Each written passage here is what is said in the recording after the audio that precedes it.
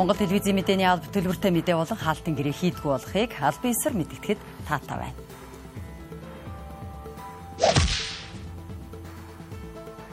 Орой мэндэргийн үзэгчтэй Монгол телевизийн оргил цаг мэдээллийн хөтөлбөрийн баасан гарагийн дугаар эхэлж байна. Хөтөлбөрийнхөө товч агуулгыг танилцуулъя. Татварын таатай бус орчин үндэсний үйлдвэрлэгч компаниудад хүн дээр тусаж байна. 2023 онд хүнсүдэ аж ахуйн салбарт 223 тэрбум төгрөг төсөвлөгдөжээ. Өнөөдөр сонсгол хамгаалах дэлхийн өдөр тохиож байна. Эдгээр болоод бусад мэдээллийн дэлгэрэнгүй мэдээ сурвалжлагыг өнөөдрийн хөтөлбөрөөр хүргэхээр бэлтгэлээ.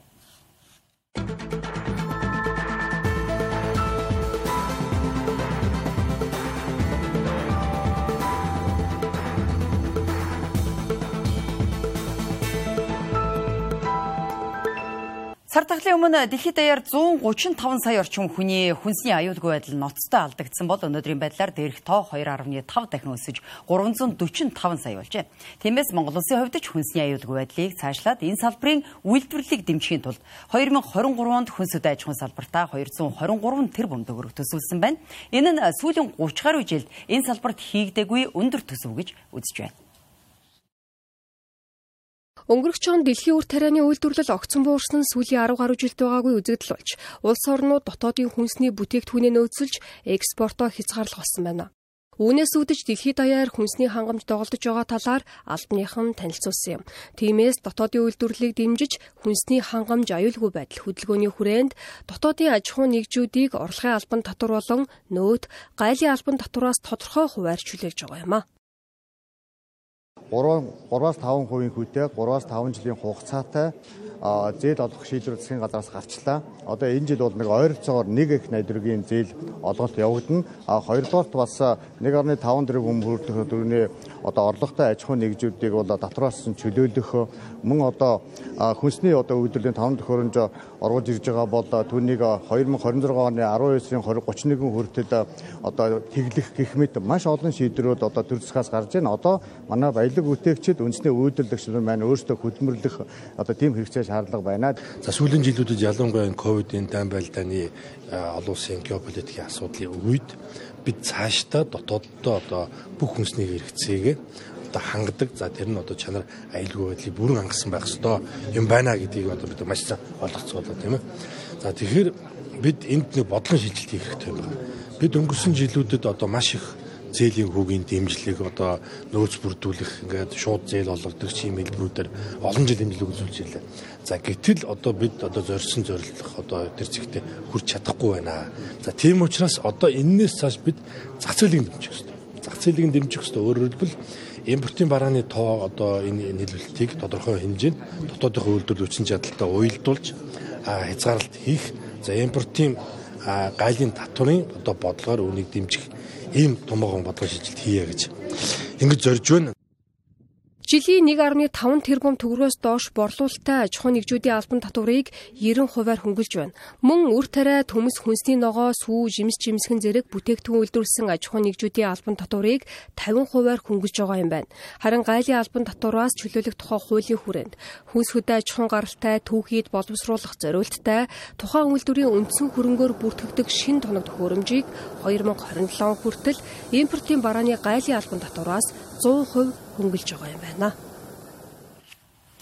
Дотооддоо үйлдвэрлэсэн бараа бүтээгдэхүүн импортын бараа бүтээгдэхүүнтэй харьцуулахад өндөр үнэтэй байдаг тул иргэд худалдан авах сонирхол нь бага байдаг байна. Импортын бараа бүтээгдэхүүнд улсаас 15.5% татвар ногдуулдагч гайлаар орж иж байгаа зарим жижиглэнгийн бараа бүтээгдэхүүнд татвар төлөхгүй тохиолдол их байгаа юм а. Энэ мэтчлэн татварын таатай бус нөхцлүүд нь үндэсний үйлдвэрлэгч компаниуд дөрвтэй хөгжиж чадахгүй байгаагийн гол шалтгаануудын нэг гэж салбарын төлөөллүүд хэлж байна. Үндэсний үйлдвэрлэлийн хүчин чадлыг сайжруулахын тулд импортын бараа бүтээгдэхүүний татварын ялгамжтай байдлыг арилгаж, ижил нөхцөлтэй болгохоос гадна бүтээгдэхүүний үндсэн түүхий эдийг дотооддоо боловсруулах нөхцөлийг бүрдүүлэх хэрэгтэй байгаа талаар үндэсний үйлдвэрлэгч компаниуд хэлж байна. Өнөөдөр манай компани бол наамал дүнзэн барилга, канад каркасан барилга, мод боловсруулах үйлдвэр, модон барилга угсралтаараа энэ хүү үзэсгэлэнд оролцож байна. Одоо яг бидний тулгамж байгаа асуудал гэх юм бол манай орны одоо ой мод одоо гол түүхэд болох мод Монгол оронд бол газар нутгийн 8% эзэлдэг. Тэгээ Оросын холбооны улсаас мод татаж оруулж ирэхэд татварын асуудал их хүнд байдаг. Уул нь бид одоо өөрсдийн эх орныхоо модыг хайрлаж хамгаалахын үед одоо төрийн шийдвэр нь бол модыг татваргүй болгоё гэдэг шийдвэр гаргацсан байдаг. Яг үнэндээ бид нар оруулж ирэхэд бол татвар авдаг. Тэгэхээр энэ нь бас их ойлгомжгүй байгаа нь биднэрт бас хүндрэлтэй байдаг. Модон байшин Монгол гэр зэргийг үйлдвэрлэхэд түүхийд бэлтгэх, мод боловсруулах, цаашлаад татварын орчин зэргийг шалтгаалж хүндрэл бэрхшээл их гардаг байна. Жишээлбэл Монгол гэр нь дотоодын хэрэглэгчийн хэрэгцээг хангахаас гадна гадны зах зээлд нийлүүлэх боломж өндөр байна. Сүүлийн үед Америк болон Европ тивийн зарим улс орнууд Монгол гэрийг ихээр сонирхох болсон ба аялал жуулчлалын хэрэгсэл, амьдрах сууц зэргээр ашиглах болсон байна. Өөрөөр хэлбэл нэг Монгол гэрийг ойролцоогоор $2000 экспортлдог ба 2022 оны орлого нь 8 тэрбумд хүрсэн байна. Энэ мэтчлэн үндэсний үйлдвэрүүд дотоодын хэрэгцээг хангахаас гадна гадны зах зээлд бараа бүтээгдэхүүнээ экспортлоход нэгдсэн маркетинг сурталчилгаа, үндсэн түүхийн эдийн татварын хөнгөлөлт зэрэг асуудалд анхаарвал олон нөөц бололцоо бий болж байгаа талаар хэлсэн юм а. Монгол гэр маань олон улсын зах зээлд бас энэ урт хугацааны туршид бас хангалттай танигдж байгаа л да. Одоо Монгол гэрийн экспорт жилээс жил догтуртойгоор байнга өсөн нэмэгдэж байгаа. Одоо өнгөрсөн 22 оны байдлаар Монгол гэрийн нийт экспорт 8 тэрбум төгрөг төрсэн байна. Нийт голлон 4 улсад гарсан байлаа. Европын холбооны улсууд болон Америк нэгдсэн улс руу голчлон гарсан байна. 2015 он дотоодын үйлдвэрээс 60.6 тэрбум төгрөгөөр төрийн байгууллагууд худалдаа авалт хийсэн байна. Харин 2022 онд энэ тоо 11%-аар өсөж 271.6 тэрбум төгрөг болсон байгаа юм а. Энэ нь дотоодын үйлдвэрлэлийг эрх зүйн бодлогоор төрөөс дэмжсэн, цаашлаад зээлийн бодлого, үйлдвэрлэлийн тоног төхөөрөмжийн шинжилэлт зэрэгт анхаарч ажилласан нь нөлөөлсөн гэж холбогдох албаны зүгээс тайлбарллаа. Салбар чиглэлийн хуулиудад бол дотоодын үйлдвэрлэлийг дэмжсэн энэ эрх зүйн зохицуултууд бол сайжирч байгаа. Үүнтэй холбоотойгоор мөн үйлдвэрлэгчдийн маань бараа бүтээгдэхүүний чанар стандартын түвшин агчин тийм ээ үйлдвэрлэлийн хэмжээ нэмэгдэж гин гэдэг олон үр дүнгууд бол нөлөө үзүүлж байгаа. Тэгэхээр төр бол зөвхөн худалдаа авалтыг эрх зүйн зохицуулалт бодлогоор дэмжихээс гадна тухайн үндэсний үйлдвэрлэлүүдийн тийм ээ хүчин чадлыг сайжруулах, үйлдвэрлэлийг нэмэгдүүлэх, татвар бусад бодлогоор дэмжих тийм ээ зээлийн бодлогоор дэмжих, үйл ажиллагаагийн сурталчлах, таниулах гэдэг олон чиглэлээр үйл ажиллагаа хэрэгжүүлдэг. Энэ үүний үр дүнд бол бас худалдаа авалт бол бас бодиттой өсөлт үзүүлэх юм нөлөө үзүүлжээ гэж ийм дүгнэлт бол хүрч байна. Бид нар өнөөдрийн сайн мэддэг Солонгос, Япон гэдэг байгаа тийм ээ. Тухайн үед дайны дараа тийм ээ Солонгос, Япон ямар хүнд байдалтай байлаа. За тэр үед Японд үйлдвэрлэсэн бараа гэдэг бол хамгийн муу бараа. Гэхдээ Япон хүмүүс бүгд тэрийг авдаг байсан. Хажууд нь Америкт үйлдвэрлэсэн бараа үнэтэй, хямдхан, илүү чанартай. Гэтэл эх орон худалдаа авалт буюу үндэсний үйлдвэрийн бараа бүтээгдэхүүнийг худалдаж авчиж үйлдвэрүүд нь босоод бараа бүтээгдэхүүнээс чанаржуулаад үнэ буулгаад өнөөдөр ямар ч Япон, Солонгосын дэлгүүр дотор бараг гатны бараа байхгүй. Бүгд үндэсний үйлдвэр байгаа. Өөрөөр хэлбэл бид нар энийг сэтгхүүн хөвд, бодлогын хөвд хийхгүй бол өнөөдөр дотоодын үйлдвэр үнэтэй байна гэж бүгдийг гадныхыг аваад авах юм бол энэ нөхцөл хязгаарч арилахгүй. Тийм учраас тодорхой түвшинд бид нар иргэд маань ч тэр төрийн байгууллагууд маань ч тэр энийг давахын тулд тодорхой тийм үе шат байдаг. Энийг бид нар бас шийтгэл ингэж давхал ёстой. Мөн 2019 онд жижиг дунд үйлдвэр үйлчилгээг дэмжих тухай хууль батлагдсанаар дотоодын үйлдвэрлэгч компаниудад олон дэмжлэг үзүүлэх болсон байна. Жишээлбэл импортын бараа бүтээгдэхүүн болон дотоодын үйлдвэрлэлийн бүтээгдэхүүнд тусад нь тендер зарлах, мөн татварын хувь хэмжээг багасгах зэрэг олон хөнгөлөлт чөлөөлөл байдаг юм байна. Мөн тухайн улс орны эдийн засгийн чадамж нь дотоодын үйлдвэрлэлийг хөгжүүлэхтэй шууд холбоотой. Тиймээс иргэдэг дотоодын үйлдвэрээс бараа бүтээгдэхүүнээ худалдан авахыг албаныхнаас байна. Өнөөдөр сонсгол хамгаалах дэлхийн өдөр тохиож байна. 2021 онд хийсэн судалгаагаар манай улсад төрөлхийн болоод олдмол сонсголын бэрхшээлтэй 14,000 орчим иргэн байна. Сүүлийн жилүүдэд 1000 амьд төрөлт тутамд 3 хүүхэд төрөлхийн сонсголын бэрхшээлтэй төрж байгаагаас гадна техник технологийн хөгжлийг дагсан олон олдмол шалтгаанаар иргэдийн сонсгол муудах, дүлээр их тохиолдол их гарах болжээ. Сонсголын бэрхшээлийг төрөлхийн болон олдмол гэж ангилдаг. Энэхүү өвчлөлийн шалтгаан нь архи тамхины хэрэглээ, амьдралын буруу хэв маяг, генийн өөрчлөлтөд бүтээгдэхүүн хэрэглэх зэрэг олон шалтгаанаас үүсэн бий болдог байна. Хүүхэд эхийн хэвлэлд бойжхоос эхлэн 3 нас хүртэлх хугацаанд сонсголын эрхтэн хөгжиж байдаг. Тиймээс эмэгтэйчүүд жирэмсний хугацаанд эрүүл мэндээ сайтар хамгаалах нь чухал юм байна. Энэ сонсохгүй байнад чи өөрөө нийгмээс өөрөө ерөөсөө байхгүй болчихж байгаа зүйл.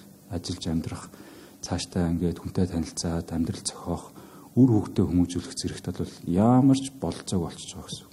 Тэгэхээр энэ бол хүний өөрийн одоо физикал гэхээс илүүтэйгээр менталити буюу одоо энэ тархины оюун ухааны хөгжил, бусад нөлөөлөх байдал, нийгэм байр суурь эзлэх байдал огт байхгүй болчих гэсэн. Тэгэхээр ийм болж байгаа ойр дотны хүмүүсээ ч гэсэн нөгөө хүн ч гэсэн одоо нүүрэн дээр нь илт ёо гэд өвдөд хавдаад авахгүй болохоор нэг тэг тоодоггүй. Тэгэхээр ийм төрөлхийн сонсголоо төрж байгаа болон олдон талаар сонсголгүй болсон хүмүүс эрт эмчтэр мэрэгжлийн чихамруулан эмчтэр үзүүлвэл сонсох бүрэн боломж байгаа шүү. Энэ Монголд ерөөсөө эмчлэгдэхгүй гэсэн асуудал бол биш. Сонсголын бэрхшээлийг эртэлрүүл чадвал эмчлэгдэх боломжтой байдаг байна. Харин онцлогдсон хугацаанаас 2-оос дээш жил өнгөрвөл эмчилгээний үр дүн муу байдаг талаар эмчнэр хэлж байгаа юм. Тиймээс иргэд эртэлрүүлэг үзлэг шинжилгээнд хамрагдах нь чухал юм. Харин иргэдийн хувьд сонсголоо хамгаалах тал дээр мэдлэг мэдээлэл дутмаг байдаг талаар хэлж байна. Жилдээ нэг л дуртай хаяа нэг ортох. Шинжилгээнд тэр нэрээ сайн өгөөд тэгээд урьдчилан сэргийлэх тал дээр айгуу сайн байвал зүгээр л юм шиг л нөгөө эрт оройтхоос өмнө тэгвэл ядаж нөгөө санхүүгийн зардал мартал тал дээр ч гэсэн. Өстө тэр тал дээр юу байхгүй. Сонсголыг бол ер нь хамгаалахын тулд эхний ээлжинд одоо чихний гадна дунд дотор чихний эмггүүдээс урьдчилан сэргийлэх. За тэдгээрээр өвдсөн тохиолдолд нарийн мэрэгжлийн эмчид хамдаад зөв тохирсон эмчилгээг хийх юм бол сонсголоо бол хадгалж үлдэх чаднаа. Хэрвээ цаг хугацаа алдаад өвчнөө хүндрүүлсэн тохиолдолд сонсгол маань эргэж сэрэхгүй болтлоо тэгж алдагдах тохиолдол байдаг. За мөн эдгээр өвчнүүдээс гадна мөн юунууд байгаа. Дуу чимээ, өндөр давтамжтай дуу чимээ болон бусад дуу чимээний улмаас сонсголын бууралтанд хүрэх мөн бусад вирусын халдварууд хүний дархлаас уларснаас үүдэлтэйгээр одоо бас сонсгол буурах юм тохиолдлууд байдаг. Манай улс 2009 оноос эхлэн дунгийн суулгац дунчих хавдрын хагалгааг хийж эхэлжээ. Өнөөдрийг хүртэл энэ төрлийн хагалгааг амжилттай хийсээр ирсэн байна. 0-аас 16 насны хүүхэд дунгийн суулгацын хагалгаан 100% өн төлбөргүйгээр хийлгэх боломжтой байдаг бол насанд хүрсэн иргэн тус хагалгааг хийлгэхэд 50 орчим сая төгрөгийн өртөгтэй байдаг гэнэ. Дэлхийн эрүүл мэндийн байгууллагаас сонсгол үүнийг дагсан эмгэг бэрхшээлүүдийн талаарх хүмүүсийн мэдлэгийг дээшлүүлэх, мөн чих сонсголын өвчний тусламж үйлчилгээг олон нийтэд сурталчлан таниулах зорилгоор жил бүр дэлхийн сонсгол хамгаалах өдрийг зохион байгуулдаг. Энэ жилийн хувьд бол бүх хүнд чих болоод сонсголын тусламж үйлчилгээг түгээж, үүнийг боддоор гүйцэлдүүлцгээе уран дор энэ өдрийг тэмдэглэн өнгөрүүлж байна. Дэлхийн эрүүл мэндийн байгууллага 2023 онд чих сонсголын үзлэг тусламж үйлчилгээг эмнэлгийн анхан шатны тусламж үйлчилгээнд нэгтгэх зорилготой байна. Ингэснээр сонсголын алдагдлыг эрт илрүүлэх, урьдчилан сэргийлэх ажлыг өргөжүүлэх буюу эмнэлгийн анхан шатны үзлэг тусламжаар энэ төрлийн үйлчилгээ авах боломжийг бүрдүүлэхээр зорж байна. 2022 оны байдлаар Европ төвд 190 сая хүн сонсголын бэрхшээлтэй буюу сонсгол бууралт дүлээрэлттэйгээр аж түрэн амьдарч байна. Энэ тоон үзүүлэлт 2050 он гэхэд 230 сая төгрөг төлөвтэй байгаа нь аюулын харанга дэлдэж байна гэж эрдэмтэд судлаачид анхааруулж байна. Чих сонсголын гаралтай эмгэг өвчнүүд нь эрүүл мэндийн хамгийн түгээмэл асуудлуудын нэг төдийгүй сонсгол бууралт дүлээрлийн нийт тохиолдлуудын 60 орчим хувийг урьдчилан сэргийлж эрт онцлох боломжтой гэж үзэж байна. Мөн энгийн дархлаажуулалт, эхэн ярайн үзлэг, тусламж үйлчилгээг өргөжүүлэх замаар хүүхдийн сонсгол алдагдлыг эрт үед нь оншилж, хүндрэхээс нь урьдчилан сэргийлэх бүрэн боломжтой гэж үзэж байна. Харин насан туршидчдын хувьд осол, гэмтэл, чих хамар олон өрөвсөлт өвчнүүд буюу ханиад шуухнаа, хүндэрч, чихний бүтцэд нөлөөлсөн мөн хамгийн чухал нь техник технологийн нөлөөгөөр сонсгол бууралт, сонсголоо алдаж байгаа хүмүүсийн тоо сүүлийн жилүүдэд нэмэгдсээр байна. Тэгвэл гэмтэл осол болон техник технологийн нөлөөгөөр үүссэн сонсгол бууралт, сонсгол алдалт нь цаашид эргэн сэргэхгүй буюу эмчлэгдэхгүй гэдгийг эрдэмтэд анхааруулж байгаа юм. чих сонсголын эмгэг өвчнийг эрт илрүүлж, үүнээс урьдчилан сэргийлэх бүрэн боломжтойж, өвчин хүндэрсэн тохиолдолд хамгийн өндөр зардлаар эмчилгээ хийгддэг төдийгүй эдгэрэх магадлал хамгийн бага байдгаа гэж Дэлхийн эрүүл мэндийн байгууллагаас мөн анхааруулжээ. Оюутан цэрэг хөтөлбөр 2014 оноос хэрэгжиж эхэлснээс хойш өнөөдрийн байдлаар 6,000 орчим оюутан уг хөтөлбөрт хамрагдсан байна. Энэхүү хөтөлбөрт жилдээ 400-аас 500 оюутан хамрагддаг. Харин энэ жил улсын эдийн засаг төсвийн нөхцөл байдлаас шалтгаалж 200 орчим оюутныг цэргийн албанд татгаруулжээ. Цэргийн албанд татагдах оюутнуудад дараах шаардлагуудыг тавьж байгаа юм. Үүнд Улаанбаатар хотод ихтэй сургуулийн 1-р дамжааны оюутан байх, сурлагын голчтон 2.8-аас дээш байх, 2023 оны 6 дугаар сарын 15-ны өдрөөр 18 нас хүрсэн байх. Эрүүл мэндийн шаардлага хангасан байх. Тус шаардлагуудыг хангасан оюутнуудыг Монголын системээр оюутан цэрэг хөтөлбөрт бүртгүүлэх юм. Нэг оюутан цэрэг хөтөлбөрт хамруулахад төгрөөс 1,500,000 төгрөгийн төсвийг зарцуулдаг байна. Энэ онд төгрөөс 200 гаруй сая төгрөгийн төсвийг олгосны дагуу 200 орчим оюутныг уг хөтөлбөрт хамруулахаар болжээ. Бүртгэл явагдсны дараа бүртгэл 10-ны өдрөөр бүртгэл маань хаагдаад 14-ний өдрөөс эхлээд шалгуур хангасан хүүхдүүд маань сургуулийнхаа харьяа дүүргийнхаа цэргийн штабууд дээр өөрийн биеэр очиж одоо бүртгэлээ баталгаажуулна. За бүртгэл баталгаажаад дуусны дараа биднээс 3 дугаар сарын 20-оос эхлээд эрүүл мэндийн үзлэгийг зохион байгуулахаар байгаа. Хүүхдүүдийн эрүүл мэндийн үзлэгийг энэ үзлэг маань одоо засгийн газрын 144 дугаар тогтоолоор батлагдсан цэргийн албанд одоо эрүүл мэндээр тэнцвүүлэх журмын дагуу явагдана. За бие эрүүл мэндээр тэнцсэн оюутан залуучууд маань дараа нь одоо биеийн тамирын шалгалтыг бас өгдөг байна.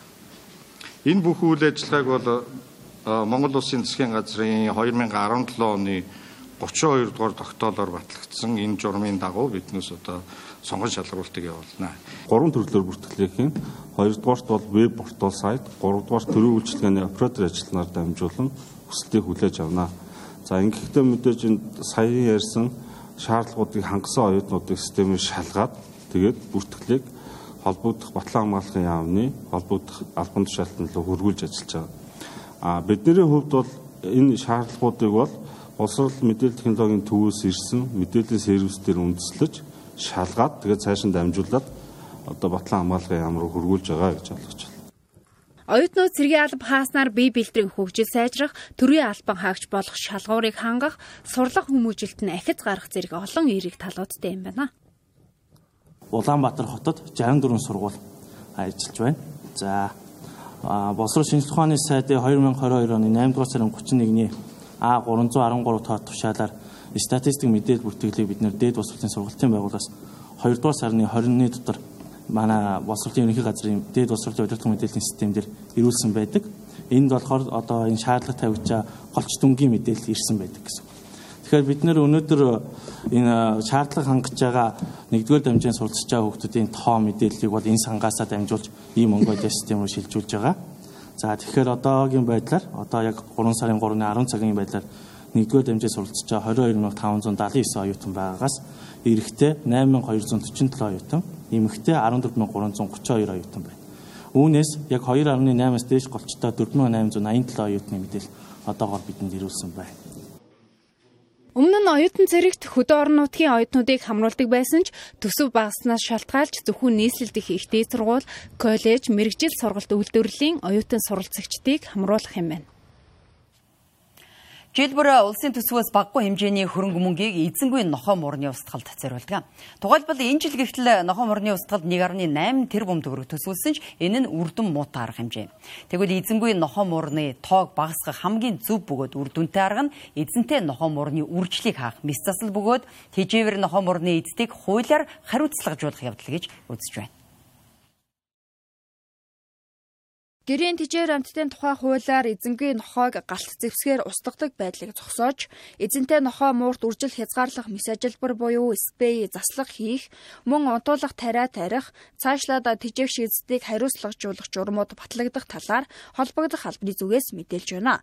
Олон улсад эзэнгүй нохой муурны тоог багасгахын тулд татварын орчин, эздийн хариуцлагатай байдал зэргийг нарийн хуульчилдаг байна. Энэ өөрөө яг хуулиараа зохицуулагдаад эзэн ямар үүрэг хариуцлагатай байх ёстой. Тухайн одоо муур дижиг цаашаа үржилд оруулахгүй гэх юм бол тэр хүн өөрөө одоо зөвшөөрөж юм уу те. Эсвэл одоо тодорхой хэмжээг нь бид бол одоо мэрэгжлийн чиг үргийн байгууллагын мал эмнэлэг болон зоонууд бусад байгууллагатай болон одоо төрийн бус байгууллагууд байгаа уулзсан байгаа. Тэр одоо яаж явуулах ёстой, заавал улсын төсвөр гарах ёстой юм уу? Эсвэл одоо сайн хэлдгээр одоо эн чинь тодорхой тэр 100-аас дээш хэмжээний одоо өнөртөгтэй байгаа. Энэ одоо эзэн гаргах юм уу? Энэ өөрөө одоо яг нөгөө журам дээр гараад хуулийнхаа дагж гисэн журам дээр одоо бүх зохицуултыг хийгдээд явах гэж болж байна. Мөн нохой муурны үн хямд байдагтай холбоотойгоор эзэнгүй нохой муурны тогсож байна гэсэн юм а. Үйлдвэрээс шалтгаалж нохой муурны үн олон улсад янз бүрээр үнэлэгддэг. Гэвч манай улсад замбараагийн үржлээс шалтгаалж үн хямд байдаг тул янз бүрийн үйлдвэрийн нохой муур нь гудамжинд тэнүүчлэн эзэнгүй явж байгаа гэсэн юм а. Замбараагүй үржүүлэг их явснараа бас нохой муурны үн маш хямдхан болоод байна л та. Маш хямдхан болж байна гэдэг нь юу гэсэн үг вэ? Ерөөсөө нэг одоо зах зээлийн хуулиараа эрэлттэй давс нийлүүлэлт байхаар өмнө нь ундаг. Тэгэхээр нохойны үн гадаадад одоо маш өнтэй байдаг үйлдвэрүүд Монголд нэг 100 гарсан зөөр үгийгээ чавхааргүй төвшөнд өчсөн. Тэр 400-500 мянган хямдхан нохойнууд ингээд маш их боллоо. Тэгээд бүр 100 мянга 200 мянган ч нохойнууд үнэтэй. Тэр $50 ч хүрэхгүй үнэтэй. Тэгэхээр энэ замбраагүй үржүүлэг гарснараа амтны үн хэтэрхэн уснаар хүмүүс дуран хүн аваад нэгэндээ бэлгэлэх ч юм уу, баяраар найз залуудаа өгөх ч юм уу, хүүхдтэй одоо амтны хариуцлага хүлээх насанд хүрээгүй хүүхдтэй бэлгэлэх ч юм уу, тийм их асуудал маш их гарч ин. Тэгэд ийм хямдхан байгаа учраас дуран хүнд авч бэлгэлээд байна л та. Зоонуудын өвчин судлалын үндэсний төвийн мэдээлснээр Улаанбаатарт 300-аас 350 мянга орчим эзэнгүй ноход бий гэсэн тооцоо байна. Тэгвэл жилд дунджаар 80-аас 90 мянга эзэнгүй нохоо муурыг устгалд оруулдаг байна. Энэ жилийн хувьд гэхэд л нохоо муур устгалд 1.8 тэрбум төгрөг төсвөлсөн. Мөн устгалаас гадна сэг зэмийг нь бүрэн цэвэрлэхэд жилд ойролцоогоор 130 орчим сая төгрөг зарцуулдаг байна. Хэрв сэг зэмийг нь устгаж чадахгүй бол хөрсний бохирдол халдварт өвчин зэргийг үүсгэдэг байна. Музейн нээлттэй өдрүүд 3 дахь өдрөө үргэлжилж байна. Музейг тодорхой өдрүүдэд иргэдэд үн төлбөргүй үзүүлэх нь үзмрүүдийг сурталчлах, өв соёлоо таниулах, иргэд чөлөө цагаа зөв болгосон өнгөрүүлэх орон зайг бий болгох зэргээр нийгмийн олон талд сайн нөлөөг үзүүлдэг байна. Музей бол тухайн улс орны түүх замнал, байгаль дэлхийн ховор үйл явц, нийгмийн тодорхой цаг үеүүдийг илэрхийлэх, үнэт олдвор үзмрүүдийг хадгалж, бусдад түгээн дэлгэрүүлдэг байгууллага. Энэ ч утгаараа дэлхийн олон улс иргэдэд уг түүх соёлыг сурталчлах зорилгоор музейн нээлттэй өдрүүдийг өөрсдийн онцлогт тохируулан хэрэгжүүлдэг байна. Тухайлбал дэлхийн алдарт Луврын музей 7 дугаар сарын 14-нд бүх насныханд үн төлбөргүй үйлчилдэг бол Америк нэгдсэн улсын 50 мужийн бүх музей 9 дугаар сарын 17-нд үн төлбөргүй байна. Харин манай улсад 2018 оноос 3 дугаар сарын эхний 7 хоногийг музейн нээлттэй өдөр болгож эхэлсэн. Энэ жилийн тухайд иргэдийн дараалал, хитэх ачаалал гэх олон асуудал нийгмийн сүлжээнд яригдж байгаа ч иргэд соёлтой үйлчлүүлж сэтгэл ханамж өндөр байгаагаа хэлж байна. Нээлттэй болохоор чи зэрэг бас үзэж чадахгүй нүзэн ерөнхийдөө энэ их очор байгаа энэ төр чинь бол тэр л шалтгаан байна шүү дээ, тийм ээ. Корнер бахах тэнцвэртэй айгүй төржээ. Залуучууд айгүй их өргөн үрэлтэй үзэж байна. Маш гоё, маш сайхан байна. Музей үзэх гоё юм аа. Гоё. Яг юу нь гоё юм? Энэ ингээ хатсти. Чи анх удаа музей үзэж байгаа юу? Тийм. Музей чамд таалагдж байна уу? Ямар амьтнаа нэлээд гоё вэ? Малтан дагсан. Мөн музейн зөвхөн үзмөр үзүүлэхээс гадна боловсролын хөтөлбөр хэрэгжүүлдэг. Тэгвэл музейн нээлттэй өдрүүдээр тусгай хэрэгцээт хүүхдүүдийн 116 дугаар сургуулийн сурагчид анх удаа Чингис хаан музейд өөрсдийн үзсэн үзмрээ бодит болгон урилжээ. За энэнийг бол 3D баримтлалын шавраар хийсэн. Тэгээд энэ дотроо яг энэ музейнийх нь ингээд ажилчид нь ингээд энэ зориулсан энэ бугын ингээд ийм хэв байд юм байна. Хамрын. Тэрэн дээр ингээд баримтлалын шавраа хийж сайхан тэгшилж байгаа л тэгээд ерөнхийдөө татаал авчдаг юм. Тэгэнгүүт энэ доороос нь ингээд хэвнүүд нь ингээд гараад ирдэг юм байна. Ердөө л ингээд амархан юм байна. Тэгээд хоёр хөлбөрийг хийгээд өөртөө хаа явчих. Айгүй их дурсгалтай байсан. Тэгээд энэ бэлэгт гөрөөс хийлгсэн их таалагдсан. Тэгээ ер нь бол өөрөө ирэхгүй өвөг дээдсээрээ бахархах омогчих сэтгэл төрд юм ер нь. Нэг өдөр ч гэсэн ингээд Чингисийн музейгээр ингэж аялж үзлээ. Үнэхээр гоё юм байна. Тэгвэл музейг нээлттэй болох нь зөвхөн үнгүй гэх ойлголтоос илүү нийгмийн олон талд эерэг нөлөөтэй байна. Зөвхөн нээлттэй хаалга төдийгүйгээр бүхэл цаг үеийн туршид бид нар энэ үзмэр мэдээлэл үг түүхээ хүмүүст хамгийн нээлттэй чөлөөтэйгээр яаж бүх насныхан сонирхолтой байдлаар илэрхийлэх үү гэдгийг ирмэлцэж ажилладаг. За өнөөдрийн энэ нээлттэй өдрүүдээр л мэдээж энэ бүхнийг илүү идэвхжүүлж олон нийтийг хамруулах, өв соёлтойгоо танилцах, үр хойчтой энэ бүхнийг үлдээх, хүмүүс гэр бүлээрээ хамтдаа байх ийм боломжийг бүрдүүлэх гэдэг ийм олон талын ач холбогдлыг хүлээж харж байгаа. Музейн олон улсын чиг хандлага бол хүн төвтэй, хүний оролцоотой ийм музейнууд болж байгаа. Тэм учраас бид бас алхмаар цаашаага тэр чиглэл рүү явж байна. Музейн нээлттэй өдрүүд арга хэмжээ энэ 7 хоногийн дуустал буюу 3 дугаар сарын 5-ны хүртэл үргэлжилнэ. Улсын хэмжээнд ганцхан байдаг байгалийн түүхийн музейд дэлхийд хосгүй тооцогдох палеонтологийн ховор олдвор, хүний гараар бүтээсэн байгалийн өвийг төлөөлөх үнэт үзмрүүд, биологийн олон янз байдлыг илтгэх амьтдын чихмэл зэрэг 13,000 гаруй үзмэр хадгалагддаг байна. Эдгээрээс нэн ховор болоод онцлог үзмрүүдийг шилж анхудаа тэдгээрийн талаар каталог ном хэвлүүлжээ. Байгалийн түүхийн музейн сан хөмрөгт 1841 оноос өнөө хүртэлх хугацаанд цуглуулагдсан 13,000 гаруй үзмэр хадгалагддаг.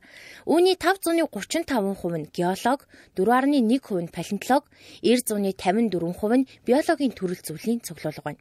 Эдгээр цуглуулгаас орчлон 136 үзмрийг гэрэл зураг, онцлог шинж, хамгааллын зэрэг, газар зүйн байрлал, тархац гэх мэт мэдээллийг оруулж каталог ном болгожээ. Энэ ном нь эрдэмтэн судлаач, байгаль сонирхогч хүн бүрт гарын авлага судлагдахгүй болох үс бүтээл болсноороо онцлог байна. Байгалийн түүхийн музейхийн сан өмөргийг бусдад сурталчлах, байгалийн шинжлэх ухааны мэдлэгийг баттгах, байгалийн шинжлэх ухааны мэдлэгийг бас олж авахд тодорхой хэмжээгээр хувь нэмэр үзүүлнэ гэдэгт үзүүлэх зорилгоор энийг бүтээж гаргасан байна. Номонд орсон үзмрүүдийг олон улс болон бүс нутгийн хэмжээнд устж болцсошгүй байдал, боловсруулагдсан арга техникээрээ өвөрмөц, хийц чанарын өндөр түвшинд хийгдсэн зэрэг үзүүлэлтүүдээр сонгосон байна. Жишээлбэл улаан номонд орсон цоохор ирвэс, мазаалай мөн зөвхөн байгалийн түүхийн музейд хадгалагддаг солирын цуглуулгыг номонд оруулжээ. Солир гэдэг маань өөрөө байгалийн сансрын биет учраас Монгол орны өөр хааж байхгүйгээр тийм үзэлтэй зөвхөн аж богд хоёр солир маань каталогт орсонгороо эрдэм шинжилгээний тайлбар тодорхойлолттойгоор нэгдүгээр бүлэгт орсон байгаа манай сар үзмрүүдийн дээжсэн. Байгалийн түүхийн музейн үзмрүүдийн 30 гаруй хувь нь танхимд дэлгэгдсэн байдаг. Үлдсэн 70% үзмрийг багаар тусгай үзэсгэлэн болгон дэлгэгдэгэ. Тиймээс уг бүтээл нь танхимд дэлгэгдээгүй үзмрийг харах, музейд очиж үзмөр үзэх боломжгүй хүмүүст хэрэгцээт ном болсон гэдгийг музейн ажилтнууд онцолж байсан юм а. Угаар бид оргилцаг хөтөлбөрийнхөө баасан гарагийн дугаарыг өндөрлөж байна. Улс төрийн ном эвслээсээ таалтан гэрээгүй, аж ахуйн нэгж байгууллагын захиалгагүй төлбөргүй мэдээ сурвалжлага утсан та бүхэнд баярлалаа. Үзэгч та бүхэн амралтын өдрүүдэд аятахтай сайхан өнгөрүүлээрэй. Баяртай.